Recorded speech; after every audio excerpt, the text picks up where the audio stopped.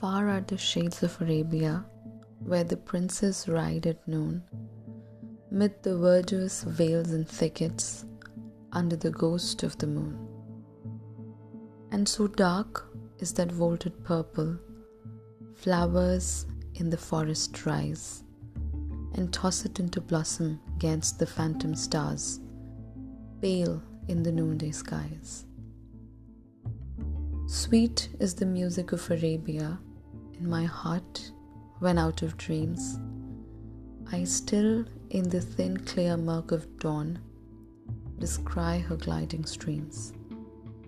Hear her strange lutes on the green banks ring loud with the grief and delight of the dim silk dark-haired musicians in the brooding silence of night.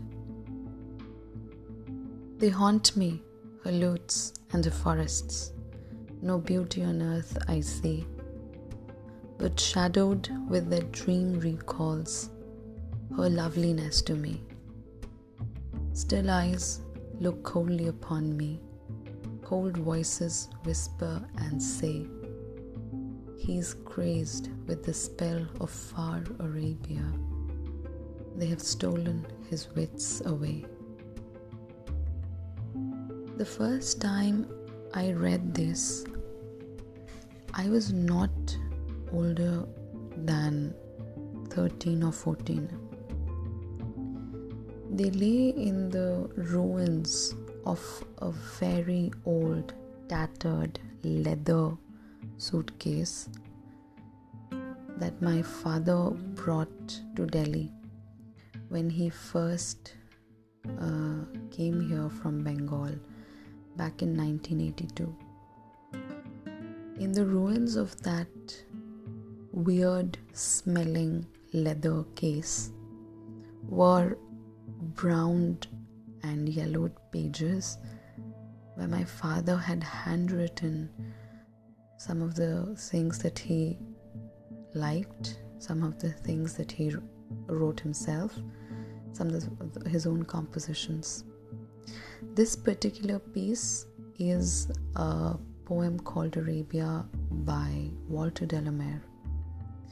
I remember reading a couple of stories by Walter de la Mare back in my school, but this particular poem, it was so much more than just the words. Of course, the poem in itself is brilliant.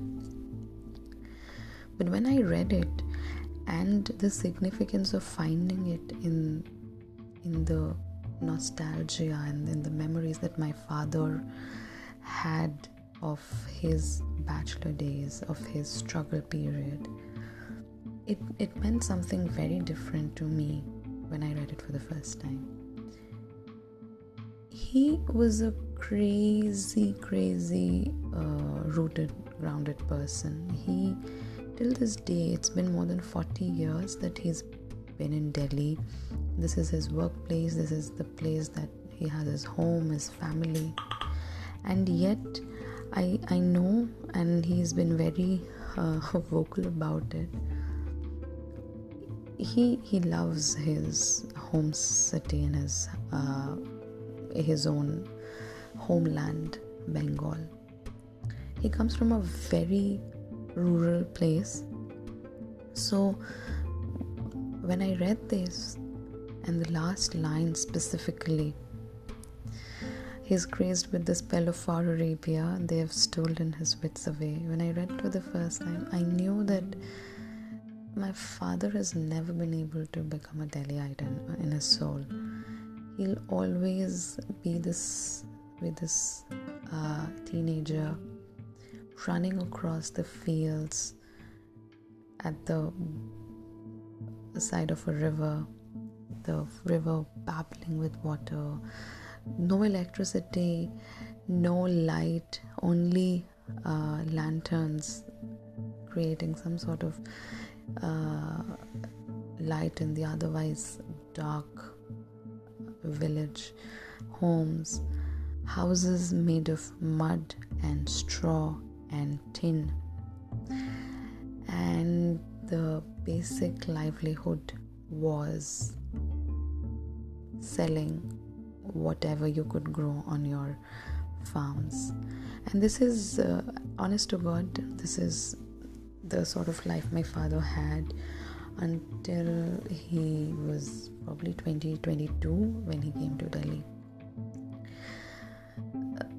So whenever I read Arabia, I get to travel to that space, and not what the writer wrote or not what the writer said, but I travel to the space where my father was and what this means to him, only because of the place I found it in.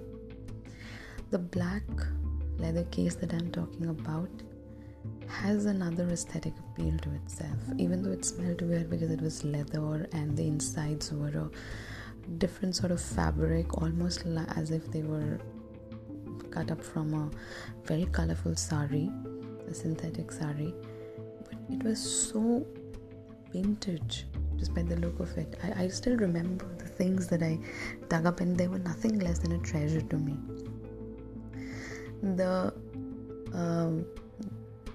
My father used to be he used to smoke way back, and he did not smoke the usual cigarettes. I don't know if this was with everybody back then, but he had a Gold Flake loose tobacco powder packet which had the tobacco, and there were sheets where you would put it and roll up and smoke. It's not that it was a joint, it was tobacco indeed, but that was there.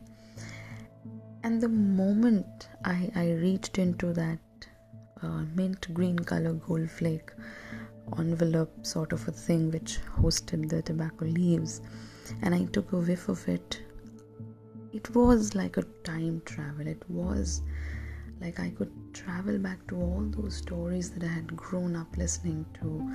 My father in a white linen kurta pajama and slippers on his feet, and that case in his hand, a couple of books and few clothes to get by.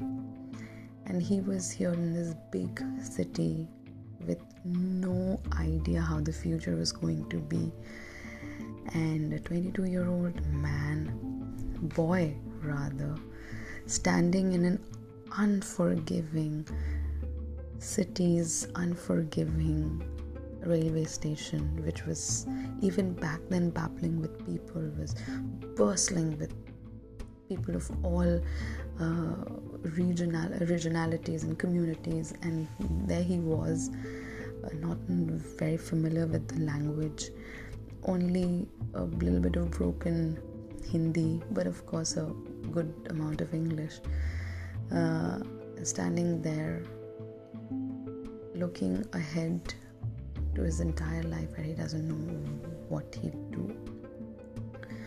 That just one whiff of tobacco got me back to the armchair where my father would generally sit in his 10 by 10 flat, his first room that he shared with a friend of his, where the two of them slept on two adjacent cots, and in between was a small kerosene stove where they'd take turns to make their food, which was generally porridge, and on very auspicious days, fish and some rice.